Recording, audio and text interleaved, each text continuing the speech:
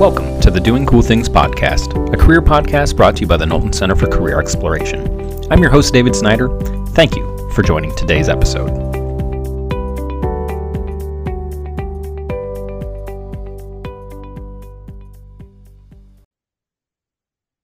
Hello and welcome back to the Doing Cool Things podcast. I am joined today by somebody who, because I run the show and I can say what I want, I think is doing maybe the most cool thing that I've talked about so far. Super excited to have a 1975 grad from Denison University with a degree in sociology, art, and African studies, who to date has helped establish 3,794 libraries across 13 countries, with nearly 4 million books shipped and over 1,500 partners. Absolutely wonderful, changing lives book by book, according to the website, the founder of the African Library Project, Chris Bradshaw. Chris, thank you so much for joining the show today. How are you? I'm super swell. Just got back from Uganda and I'm a little bit jet lagged, but mostly just loving being home. Well, welcome back. We were talking a little bit before the show about your trip, but would love just to hear a little bit more about that. What were you doing, while you were in country? We were there to do some monitoring and evaluation. So we went to 10 of our 258 libraries in Uganda. And we talked to school librarians, teachers, readers, spent a lot of time with our partners. We did a teacher librarian training for 70 teachers up in the northwestern section of the country, which is where there are about a quarter of the population at the schools are Sudanese and Congolese refugees. Feel really great about working in that area. And we met with all kinds of stakeholders, Peace Corps Uganda, the press. We did a lot of stuff. And went on safari. Ooh, even that. I know. Saw lions on the hunt. It was great nice. Things all around. Wow. So career podcast, stereotypical question I like to start with. What did you want to be when you grew up? Well, that's easy. I really just had one goal, and that was to be a leader. Yeah. I learned very early in life that leadership is very hard work, but I loved it. I loved the kind of control that you get when you step out and make stuff happen. I thought I wanted to be an executive of some kind, which I was along the way on my career path. But I knew I wanted to be a leader and started early on and just kept going. I was going to say, we don't have a major in leadership specifically, but what were the type of things that drew you to Denison, and what did you get out of your time here that really helped shape that leadership journey for yourself? Well, of course, Denison's and Granville's incredible beauty drew me like a magnet.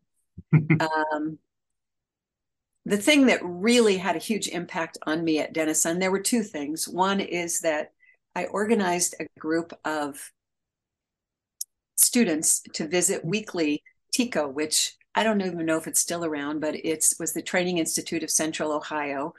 It was a juvenile institution for criminal offenders in Columbus. And we went to see the same group of guys every week. There were about, 25 guys, maybe in like the equivalent of a sort of a cell block. And that had a huge impact on me. The other thing was I did my junior year abroad. It started with summer at Kalamazoo College, focusing on African studies. And then I went to Fourabay College in Sierra Leone for a semester.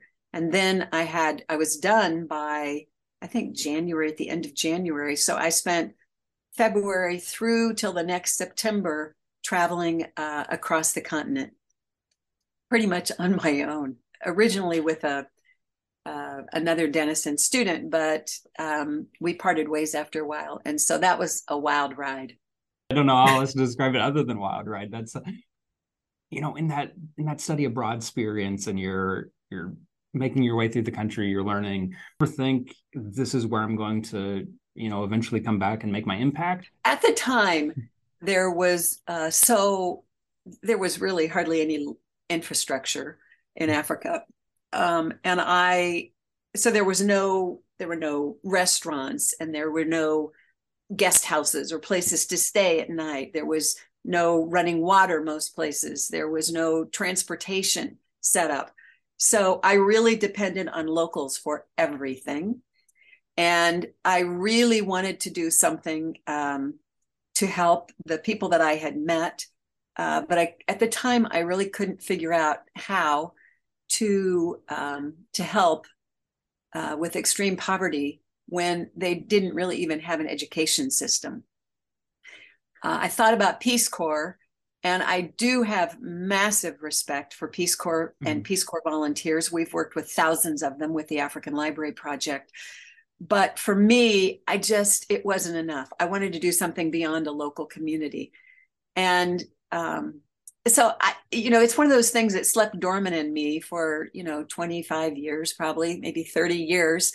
And then when I homeschooled my kids, and we were on a quote unquote homeschooling field trip in Lesotho, pony trekking in the interior part of the country where there are no roads, no running water, definitely no books.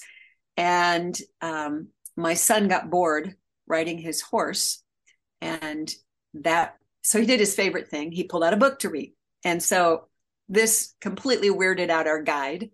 And I asked him if there were about libraries in the country of Lesotho, which is a little mountain kingdom that's completely surrounded by the country of South Africa.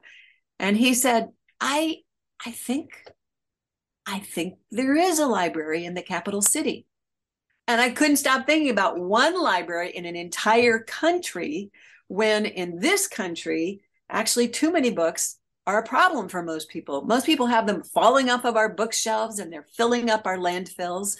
And so when I got back, I talked to the head man about libraries. And he said, we have always wanted a library. Oh, we have dreamed about it, but we have no idea how to get books. And until really just a couple of years ago, there was no place in the country of Lesotho to even buy a used book on the street in a market stall. They just were not available. And so I said, well, a book, a library is a lot more than books. I mean, you'd have to have the space. You've got to have somebody to train as a librarian. You'd need to have furniture. And I said, probably the most important thing that you would need is a group of committed local leaders that will oversee the long-term sustainability of the library. So I said, but if you can come up with those, I'll see about getting you books. 2 months later, I talked to him, and he was like, the building is half done. And I was like, oh, wow. My God, you're kidding. This is happening. And then I was like, oh, crap, I've got to do this. So they decided to give the project to a Peace Corps volunteer who was slated to come in a couple months, which was a great idea because none of them had ever seen a library. And while she was coming, I was trying to figure out how to collect the books, what kind of books, how to ship the books, how to get them through customs, all the kinds of logistical things. And when she got there, it turned out coincidentally that she was a retired librarian. Wow. Yeah. So that was our beginning. And I can't even remember what your question was now. No, that's that. What a awesome story there, especially just to hear how quickly they jumped on that idea. So where did you get that first, shipment of books? How did you start putting things together once you're home and realized this is happening? Well, like I said, we were homeschooling. So a lot of them came out of our own home and a few friends' homes, because homeschoolers are mad about books and have all kinds of fantastic educational books around as well as fun books. So really, it was just mostly friends and my homeschooling community that contributed the first books. We did 5 libraries with that Peace Corps volunteer.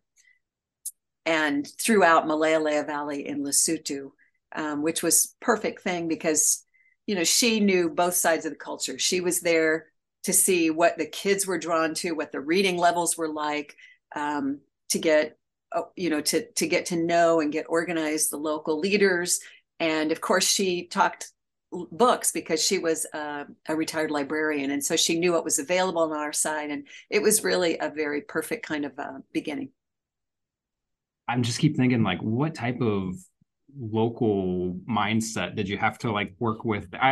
It's just like that. How did you work with somebody that didn't necessarily have a background of all the things that a library can be for a community? How did you kind of help grow that, nurture that, make sure that like this is actually going to be that sustainable growth? It is huge. The difference is just awe-inspiringly huge. People have not been exposed to books. The very first thing you have to show them is how to open a book without ripping the pages. Things that we do on our mother's lap when we're high to a chicken are just very basic, that we, on a bookshelf that you put books standing up with their spines out. That we think that's just such a duh, but it's not. It really isn't. Having your hands clean before you handle books. You talk to any African very long and they'll say, we are not a reading culture. Well, it's difficult to be a reading culture when you don't have anything to read. And so many Africans that learn to read in schools, a lot of adults have lost their ability to read because there was nothing to read after they finished school. And in school, they were just reading whatever was written on a chalkboard and copying it down, if they were lucky, into a notebook or on the dirt or wherever. So it really is a huge difference.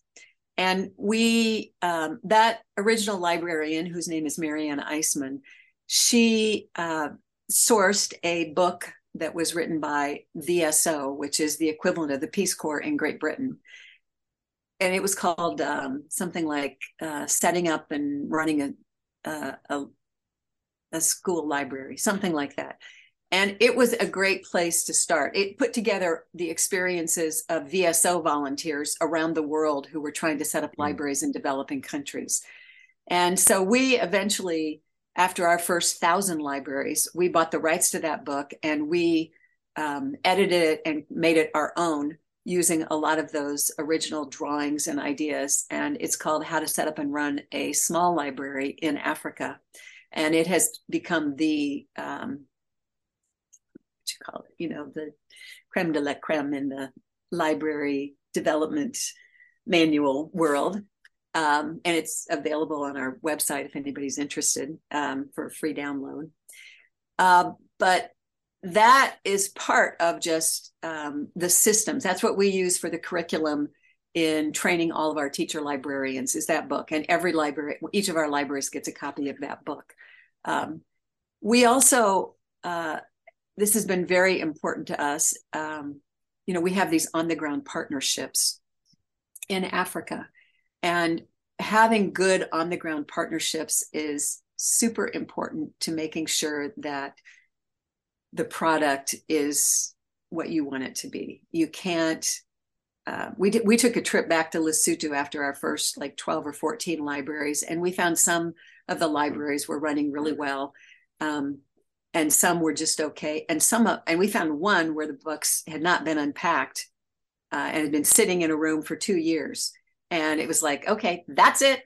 We got to have people on the ground that are there to vet these projects and follow up with them. And so we now ship in sea containers, 30 to 65 libraries at a time, depending on if it's a small or a large container, to our partners. And our partners vary. Some of them are ministries of education. Some of them are universities with university librarians taking the lead. Some of them are NGOs, non-governmental organizations that specialize in library development or literacy. They work in the same space that we do. Or one of them, like the one that I just got back from in Uganda, is called Njuba. And one of the things they do is they are in partnership with 1,500 schools, and they run spelling bees throughout the country, both at local schools and then district levels and then countrywide and Africa-wide. And, so getting good partners is super key to doing a good job. Yeah, how did those partnerships develop? Do you do a lot of reach out? Do you find it's more inbound? Just curious where that relationship begins and how those kind of continue. Well, we have a whole criteria set up for the countries that we will work in. First of all, they have to be Anglophone, English-speaking countries where English is the national language, because we have a limited supply and we want our books to have maximum impact. Mm-hmm. We also, this was pre-pandemic, but we required that Peace Corps worked there because the U.S. government can do a much more thorough job of vetting countries than we can. We require that there's no ongoing internal like civil war or conflict, because it's easy to get a bunch of schools and libraries wiped out quickly in that kind of situation. And so that's the beginning, is looking at the country. Then we do have a steady flow of inquiries from people who are interested in literacy and libraries in African countries asking us to help them. It has been difficult to find organizations that have the kind of capacity to be able to deal with the scale at which we work. And we will start with a small container, which we'll start with 30 libraries, which is a big lift. It's a heavy lift. Most places, it's a heavy lift for them to think about starting one library. So that's gradually, we've found the right kinds of organizations. If it's a country that we want to work in, we will reach out to our contacts globally, including other NGOs that might be working with that organization. We always touch base with Peace Corps because they have lots of education volunteers and they really have a pulse on the ground of what's the best people that are working in country. And Peace Corps has been very helpful in us vetting our partners. That's wonderful. It sounds like just all corners of the world kind of really coming together to make that happen, whether it's government, NGO, private citizens. That sounds like a really, really phenomenal mix of people and expertise, and just being together through that desire to help others is really cool to see that in action. It is amazing. It's amazing. I just want to say I have never met a crappy person that wanted to start a library. Feels like a pretty good litmus test of a person. But so going back to post Denison, we graduated from Denison, have a career before this. Could you tell me a little bit about your career? You mentioned being an executive. How did your leadership style evolve from the time you left Denison to the time you started the African Library Project? Well, immediately after graduating from Denison, I took a job as a waitress at Alums in, what's the name of that town near Denison? Newark? Yeah, Newark. Yeah. In Newark. Yeah. I lived in Granville, got myself a horse. And the main reason I did this with another woman, Ann Hornsby, who graduated with me, she and I had run this program at TICO. And our goal was to get a residential treatment facility for juveniles established in Columbus or in the area, because they were all going straight into these institutions and coming out so much worse than they went in. And so we waitressed at night, and then during the day we lobbied with local judges, sheriffs, attorneys, DAs, all kinds of, prison people, all kinds of people in that area. And though we didn't do it while we were there, eventually one did get started from our initial efforts. So that was pretty cool. Then I joined, this was in the bicentennial year, and I joined a wagon train that was going across the country to Valley Forge with my horse. And my horse got sick along the way, and we had to put him down.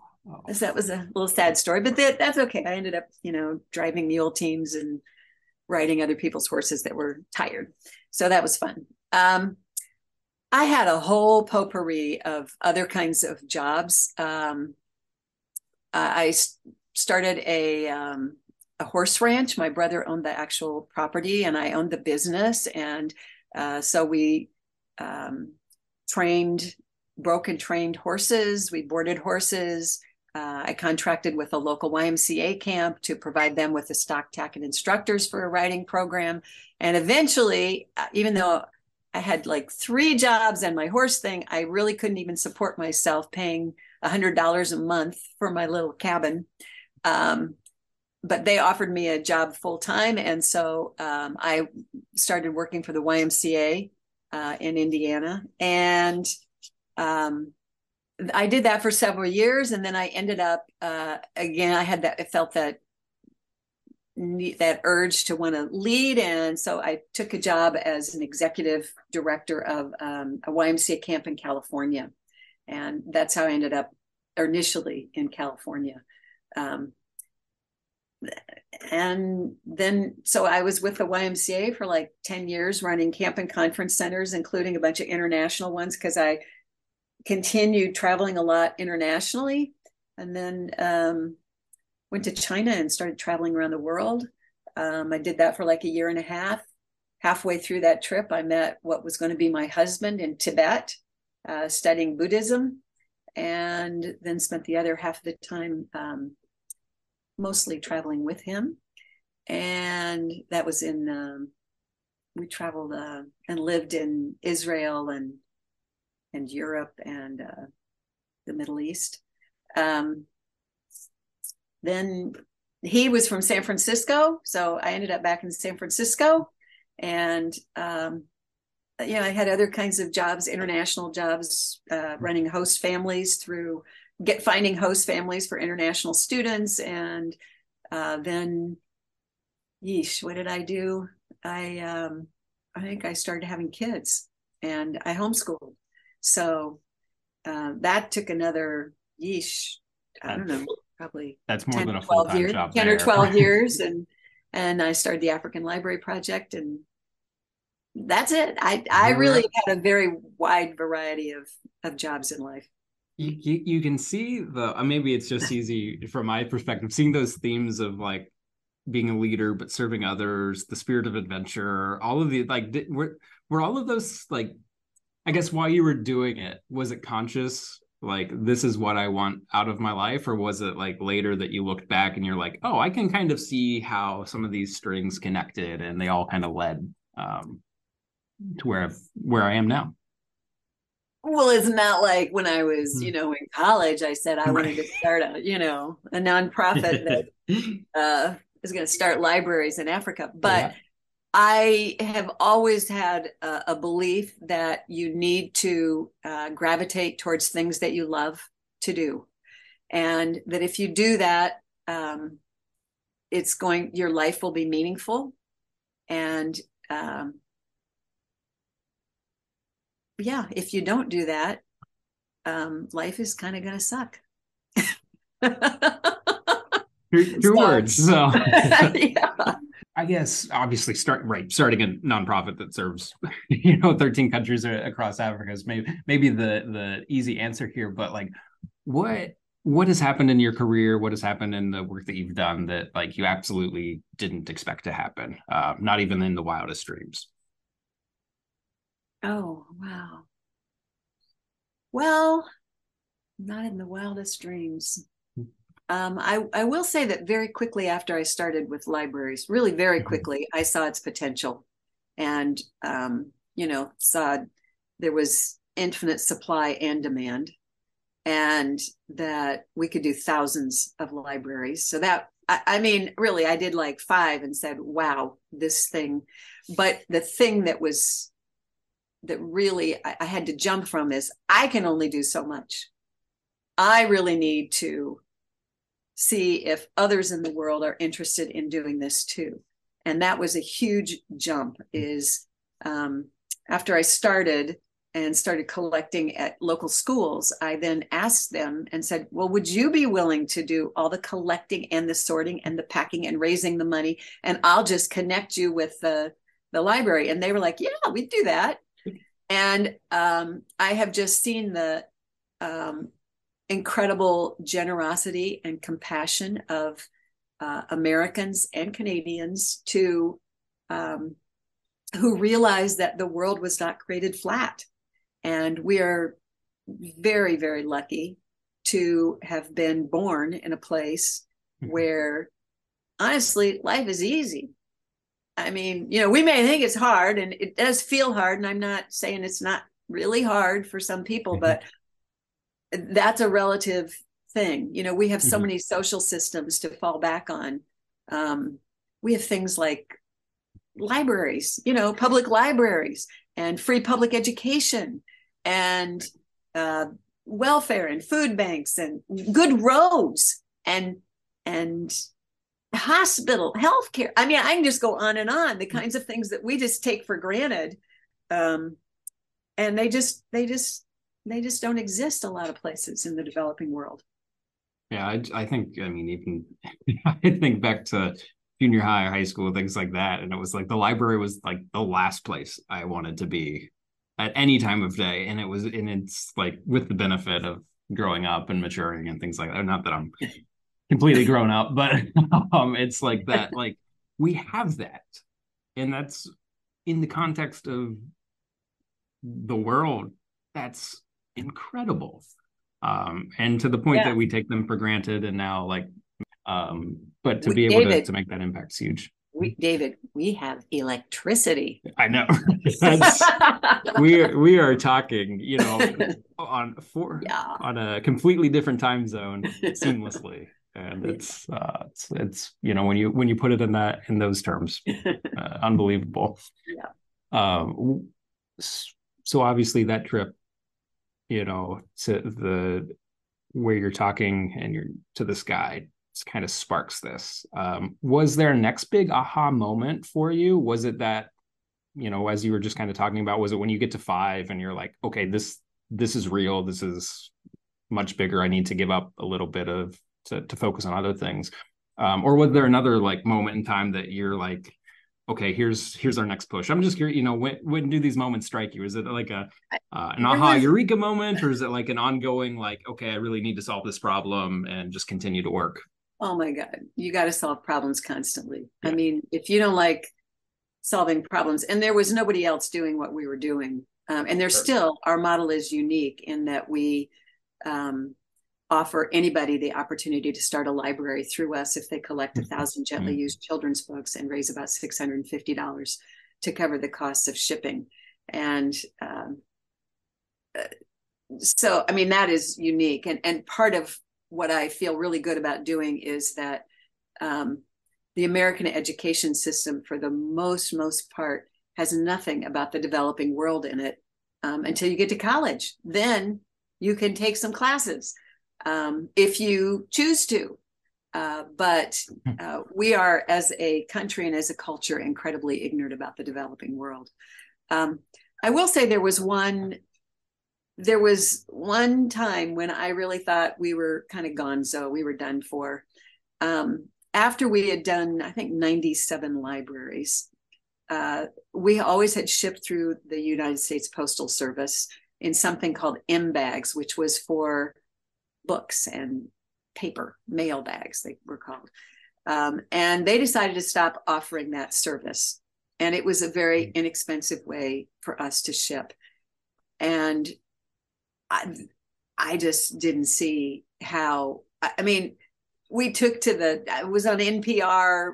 I got together with all the other people who needed M bags, and we pushed as hard as we could to get the Postal Service to keep going with them, but they didn't blink. And so I took a hard look and said, maybe we're big enough to start shipping through sea containers. I didn't know anything. I hardly even knew what a sea container was. So that was a whole, research and education process about how do you ship through sea containers, and what does that mean on the other end? And we had established a couple of really solid partnerships by that time. One with the university, with the Ministry of Education in Botswana, and the other was with Peace Corps Lesotho and their Ministry of Education. And I knew you had to have a very solid connection on the other end, because there are literally thousands and thousands and thousands of sea containers that do not get claimed once they arrive at the other end, because whoever it was supposed to receive it then has to pay for it to clear customs. And oftentimes that money doesn't appear. And if you don't get it very soon, they'll charge like, $50 or $100 a day on demurrage. And that quickly can bankrupt somebody in Africa's pot of money that they were going to, use to get the container through. So it turned out to be a huge blessing that the Postal Service got rid of M-bags, because it's been fantastic for us that we now ship in sea containers. It all of a sudden put us on a schedule where all of the books had to be at a certain place. We use a warehouse in New Orleans. All the books, our book drive organizers all over the country ship their books. They have to be there by a certain time. It gives each of them a deadline to finish their book drive. And we all know deadlines work. And they do. And we knew then that there wasn't, as long as our partners were super solid on the other end, that every book that we sent was going into that container, and it was going to be received on the other end and then get distributed. There would be no filching, hanky-panky kinds of things that can happen, especially when you're shipping to the developing world. And it just made us further develop our partnerships, which have been a cornerstone of our success. So, it's one of those things which at the time you just go, oh my gosh, what are we going to do? And in the end you go, oh my gosh, thank God that happened. Yeah, that's such an interesting blessing, really, that it happened that way and was able to kind of make things systemic for you. And I'm sure that had a huge impact. When you saw those like shipping changes happen, did you suddenly see like an influx of like how many libraries you're able to support, how many countries you're able to support? I guess how did that change the scale of the work that you were doing? Yeah, well, our partners loved it, because by then they were big enough and strong enough to be able to handle small containers. And, we have now done over half of all the schools in Lesotho, Botswana, Eswatini, which used to be Swaziland, Malawi. And we have, big numbers in Ghana and Sierra Leone, Uganda, South Africa, Kenya, and those. So, without shipping by sea containers, that really wouldn't have happened. We've been able to scale up because of that. When you think about the work that you've done since 2005, what are your I guess your core traits, your core I guess personality strengths, things like that? What's kind of carried you through challenges? I think vision, from the beginning, of seeing what could be. And I think I have a very practical side, which thinks through, a simple idea, but what are the complications of it? What can happen? I'm an organized person. I have an incredible team. I have had so many fantastic people that have worked with us. No one person can do this. It takes, thousands and thousands of people on both sides of the pond to make something like this happen. And so I have a deep appreciation for others. I also think just the area that we're working in, literacy is so core to most Americans that you don't have to explain why it's important. Right. We all know that it's important to know how to read and to have access to things, to share the world's knowledge about what's already happened, and to dream about our future and develop your insides through, fiction and all kinds of things. So, and I just have a lot of energy, just got a lot of it. And that helps. Just being able to say I've got the energy to go do the work and then to go do it. It's perfect. So, your own leadership style, how has it changed, and who are the leaders that you look up to? Honestly, I look up to the Obamas. I'm just I'm just floored by, kind of their history, and it's hard for me to imagine taking on the kinds of leadership challenges that they have taken on. And I just feel that they've done it with a lot of grace and intelligence and warmth and compassion. And yeah, I mean, both of them. I'm total fans. Not a bad pick there. It's obviously the work they do is tremendous, and that's wonderful. What are some of the things happening, currently in your role that you view as your biggest challenges, and how are you overcoming those? Well, the pandemic put a big that was very challenging for us, because a lot of our book drives happened in schools, and schools all of a sudden weren't thinking about helping anybody but themselves. They could barely function themselves, and they're still kind of recovering from that in many ways. And so, where we were doing like 400 libraries a year, that dropped to maybe 250. And we're still trying to build back up, because like in Uganda, where I just was, we've been doing a large container every year for them. Like our fourth container just arrived, and it's 60 libraries. And within 5 minutes of landing, practically the first thing they asked me is, can we do 2 containers, this year? And we're struggling to get 1 container to them. So that is definitely a challenge. It's also been a challenge in Africa, because you take a country like Uganda that totally shut down. Many of them did. They totally shut down, even though they didn't have huge incidences of COVID. But oh my gosh, like I just met a guy there who came to my rescue one night when our vehicle broke down at midnight on our way up north. And he had a huge scar in his head. And I said, how'd you get that, Fred? And he said, well, it was during COVID, and it was illegal to be out and going anywhere, but I had to go. I think he was going to the bank. I had to go to the bank. I had to go. And I was on a boda boda, which is like a motorcycle taxi. And the police saw us, and they started to chase us. And we had an accident, and it split his head open. And the driver of the boda boda, he said he is now using 2 canes and can hardly walk. And that's one tiny story of a zillion things that happened during the pandemic in Africa. And they didn't even really believe that COVID was real. They had so little incidence of it.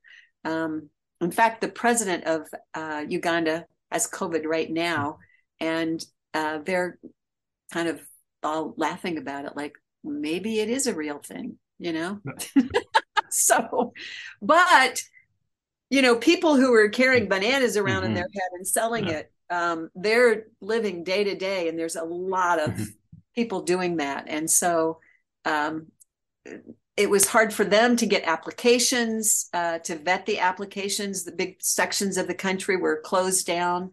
So it was challenging on both sides. And I would say funding is always a huge challenge for us. Raising funds. We don't have big donors. We don't have big corporate donors. We'd love them, but African literacy is not something that's at the top of the chain for a lot of corporate, U.S. corporate responsibility people. And foundations. I mean, we do what we can, but funding is a constant source of concern for us. Yeah. What are when that funding piece, what are some of the major costs there? Is it mostly associated with getting things started, getting things shipped? I guess. Well, our basic model is beautiful in terms of covering the direct costs of shipping, because we have a model where we believe that every piece of our organization needs to have skin in the game. So the local community is contributing the space for the library, furniture, somebody to train as a librarian, and the library committee. Our partners in Africa we don't send them any money. They cover the costs of bringing in the containers, doing the teacher librarian training, and vetting the applications, working, with us, the kind of time that it takes to do all that. And our book drive organizers are paying the direct costs of shipping their books. About $400 covers the cost of getting their books from wherever they are to our warehouse in New Orleans. And then every book drive pays $250 directly to us. And that all goes together to cover the costs of shipping the containers to Africa. And then we have to cover our own costs. We have staff, and it's just we don't have huge costs, but it costs money to and we don't have a huge staff. We have one full-time person and a few part-time people, but that all, it all costs money. And we also do things like we've purchased HIV/AIDS books, new ones that have been written specifically in the African context to go to countries with high incidence of HIV. We sometimes buy local language books to try to put into our libraries, because we feel like that's very important for people to be able to see themselves. And even though the countries where we work, most of them start learning English when they go to school, they are more comfortable in their local language for a while, just like we are. And so, yeah, we have some costs. Yeah, I know it's something that we discuss with students here, as far as like when they want to enter nonprofit space or spaces where they can help others. And it's like, good intentions mean a lot. You have to start with those, but there are costs associated. These places are businesses. You have to keep the lights on, keep the doors open, what have you. What advice would you offer to a student that's looking into the nonprofit space, maybe the NGO space, working internationally? Kind of a choose your own adventure question there a little bit, but what's the advice that you would give to students currently looking in that space? Well, first of all, right on, go for it. Yeah, we need to. Next, I'd say, find organizations that are out there working in the basic space that you're interested in, and see if you can get an internship. Learn as much as you can from people who have a lot of deep experience in the field. You can learn so much. Even though I wasn't working in, library development, I certainly learned a ton as an executive with the YMCA, running camp and conference centers about all types of things that later, running a board and all kinds of things that came in handy. Just do it, get experience, keep doing it. Yeah. I'm with Nike. Just do it. It is a really good motto. It's a really good one. It is good. When you think back maybe to your Denison education, some of the things that you got while you were here, if you could take a time machine to give yourself some advice before heading off into your adventures post Denison? Does it look that same way as far as get an internship, get some deep experiences, or is there any other words of wisdom that you would share with yourself? I think, I wouldn't be afraid to reach out to Denison alum or anybody really that you feel you really like what they're doing, and ask for either an informational interview. You never know where that's going to lead. And people like me, people who are working in the field, are always inspired by younger people who are interested in getting into it and want to learn. I tell little kids all the time, I say, you have a secret superpower.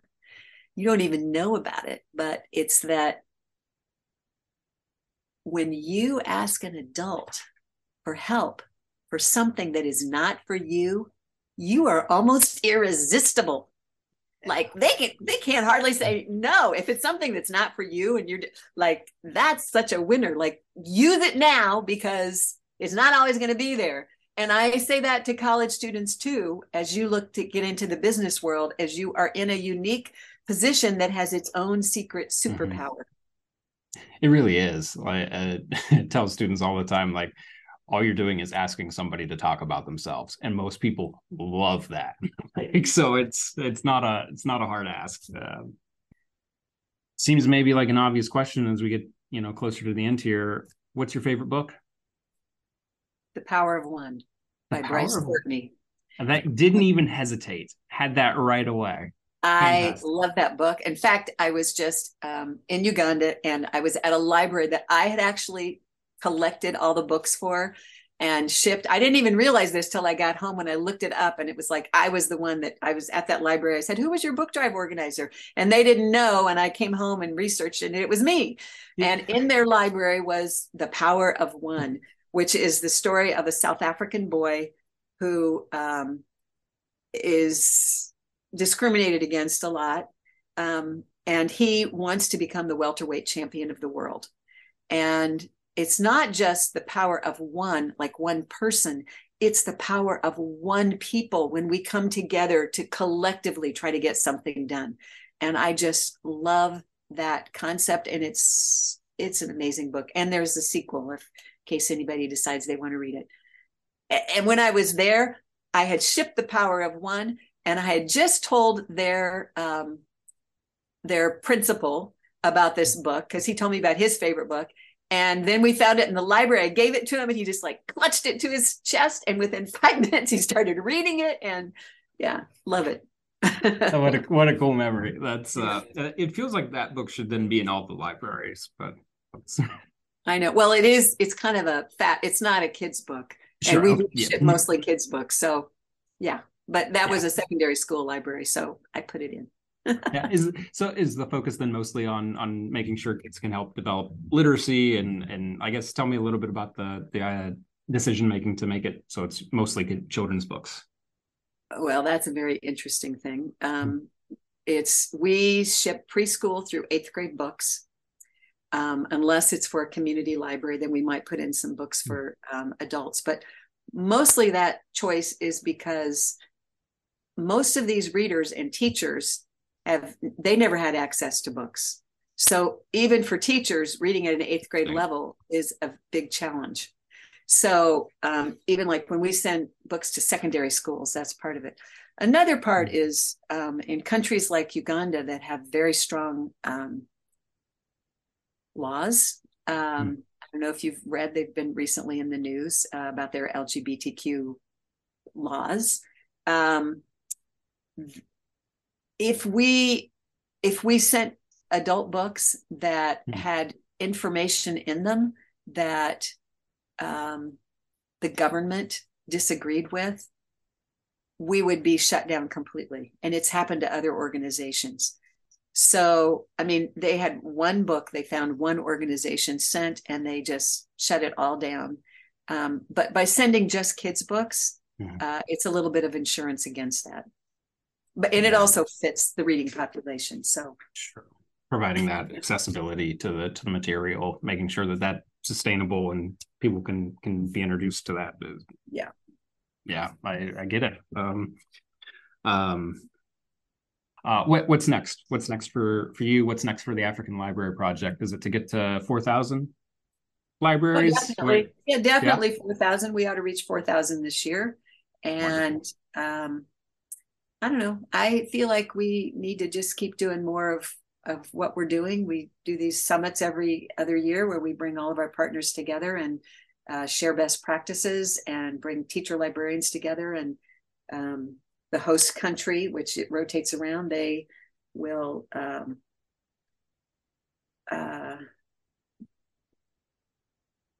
teach. We bring the librarians, the teacher librarians from the host country together. So it's a national conference for them. It's an international conference for all of our partners.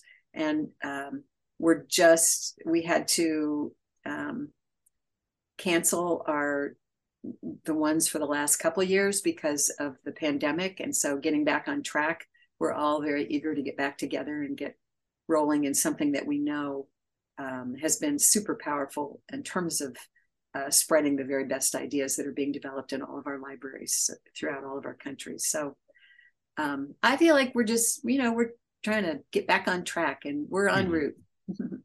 Wonderful to hear. So, well, I would obviously want to give you the opportunity to shamelessly or not so shamelessly, your choice, promote the organization. Where do people find the African Library Project and how can they help? You can find us on the web, africanlibraryproject.org. Do a book drive, collect 1,000 books, raise $650. You too can start your own library in Africa. Colleges do it, David, all the time. It's a lovely town and gown kind of activity. Cough, cough, nudge, nudge, Denison, right? Yeah, some of those students that are interested in NGO things, they can start right now. They could start, or if they're interested in Africa or African studies or any of those kinds of things. Or literacy or reading or want to be a teacher or, it's a fantastic project for people in all those areas. And you can find out how to donate online. You can, book drives. We're always looking for dedicated volunteers that want to give a chunk of time that are really passionate about our mission.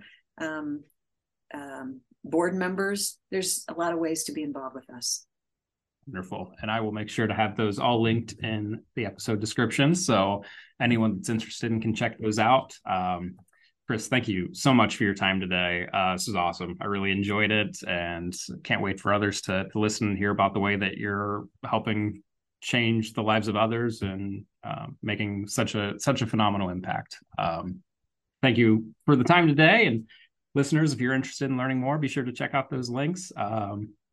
Connect with me. Happy to help point you in the right direction. And in the meantime, keep on doing cool things. Thank you, David. It's been fun.